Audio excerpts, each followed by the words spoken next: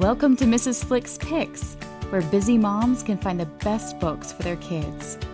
Join me in my mission to cultivate children's moral imagination through good stories, beautifully written.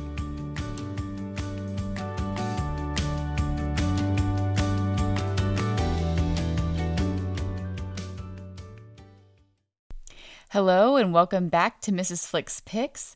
I'm Carrie Flick, and thank you so much for joining me today. I wanted to talk very briefly about FOMO.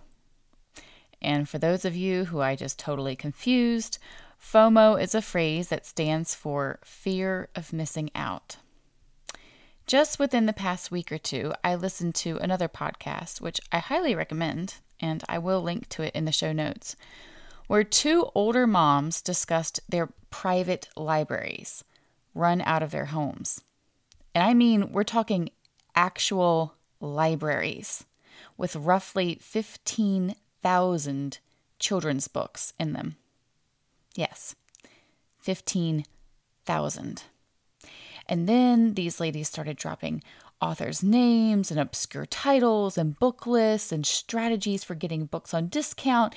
And before I knew it, I found myself frozen mid-laundry pile, full of despair over the horrible knowledge that I would never, ever accumulate and certainly not read 15,000 books. And I know some of you are like me. You see these homeschool mamas on Instagram with libraries that look like they came straight out of the Beast's castle, complete with the rolling ladder, and you are suddenly paralyzed with anxiety over needing all the books. And maybe this podcast has even influenced you in that direction. I hope not, because I have some words of encouragement for you. Charlotte Mason had some things to say on this topic. She basically discouraged children from owning and reading a plethora of picture books. A few high-quality books with robust living ideas that will give their mind food for thought is so much better than book after book for entertainment's sake. The fewer stories a child has to ruminate on, the deeper his thoughts will go. And this is true for adults as well. Too often, our first reading of a book is to see what happens. I'm horribly guilty of this. I'm not a close reader at all. I have to make conscious efforts to slow down and pay attention. But on the second reading, there's no pressure to race through to the ending because it's known to me already. I'm paying attention, asking questions, and making connections that I didn't have time for before. The more often we read the book, the more we truly absorb it and make it our own. This can be done with a very limited library. And of course, I want kids to read widely. I would love for everyone to be voracious consumers of good stories. But we must also read attentively, thoughtfully, and going back to the best ones again and again can help us towards that end. So the books I picked today are ones I believe can provide a bountiful feast of lovely ideas and truth. I hope you love them as much as my family has.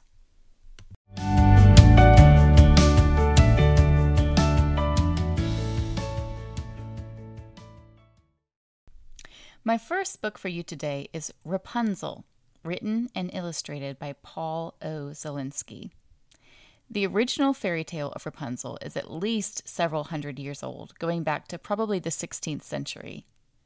Like many of these tales, the West has received its current understanding of it from the Brothers Grimm.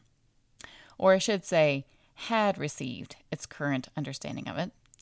Disney's animated film Tangled was clearly intended to be their version of Rapunzel, but this is one story that they absolutely and completely butchered.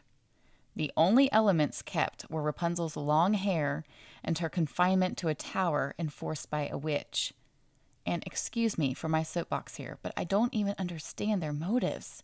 The original story is fantastic, and there are so many elements for Christians to think through.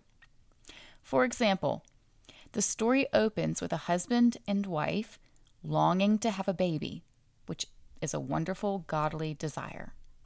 But then the wife casts her eyes upon a garden.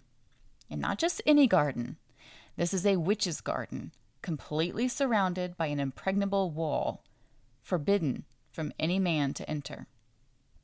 The wife can't help herself, though, and from her upper story window, she gazes upon that forbidden place and develops another yearning, this time not for a child, but rather some of the witch's herbs. The whole tale has themes of the fall, the consequences of sin, a rescuer, and ultimately a redemption from that fall to a final glory.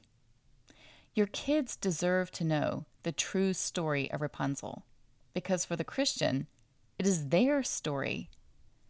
Zielinski's illustrations are painted in an Italian Renaissance style, and his artwork is superb. Trust me, it is rich fare for minds to feast on. Next up, I have Little House on the Prairie by Laura Ingalls Wilder. If you haven't read any of the Little House books, I do suggest starting with Little House in the Big Woods, which is also shorter and simpler for younger readers or listeners, and it's a great introduction to the Ingalls family. But Little House on the Prairie is much more robust in its ideas about life. This is a story about a family setting out in a very physically grueling way to forge a new life and heritage for themselves. They are leaving all of their creature comforts, family, and friends behind for the sake of a new start and prosperity. They must build everything from nothing more than the raw material of the land: their house, furniture, barn, fixtures, food. They are entirely dependent on the land, their own wits and strength, and divine grace for their survival. The characters of Ma and Pa Ingalls are also incredibly inspirational. They are heroes in their own right for their courage and perseverance through daunting difficulties and suffering. And their relationships with the children are just as thought-provoking. These three little girls are in no way treated as equals. In fact, their parents demand complete and thorough obedience and submission to their authority. But the children are also heavily involved and really quite needed in the daily survival of their pioneer life. Laura and Mary aren't making checks on a weekly chore chart to get an hour more of screen time. They are working to maintain the family, just as Ma and Pa do, only on a smaller scale. The work is true work, but the play is true play. It is an epic story, central to a very unique time in American history. I would recommend it for ages 6 and up. Well, if the Little House on the Prairie is pure American heritage and history, let's hop over to the other side of the pond for an essentially British book. This is Kenneth Grahame's The Wind in the Willows. I did not read this book until I was an adult, and I actually grieve all the summers I wasted when I could have been rereading this one. And I say summer, but it truly is a tale for all seasons, as that is one of the themes it explores. The plot is fairly simple. A young mole in the English countryside befriends a nautical water rat on the riverbank, and the two make their home together, going for boat rides down the river, enjoying picnics in the sun, composing lyrical poetry, and trying to restrain the impetuous and expensive sudden hobby obsessions of their friend, Toad. Toad is simply a lovable sinner. He is affectionate and loyal, but incredibly vain and selfish. He is witty and sociable, but sulks and pouts if he cannot have his way. He can be very generous, but he's inclined to be jealous of anyone's talents who appear to exceed his own. The rat and mole love Toad deeply, and because they love him, they try their utmost to discipline and restrain him. But all the restraint and negative consequences in the world cannot bring about true repentance in Toad's heart. This novel is deeply poetic. You must not try to rush through it. Yes, there are scenes so comical and ridiculous you will laugh out loud with your kids.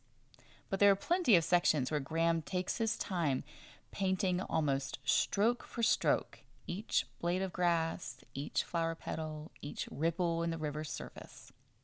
It's beautiful.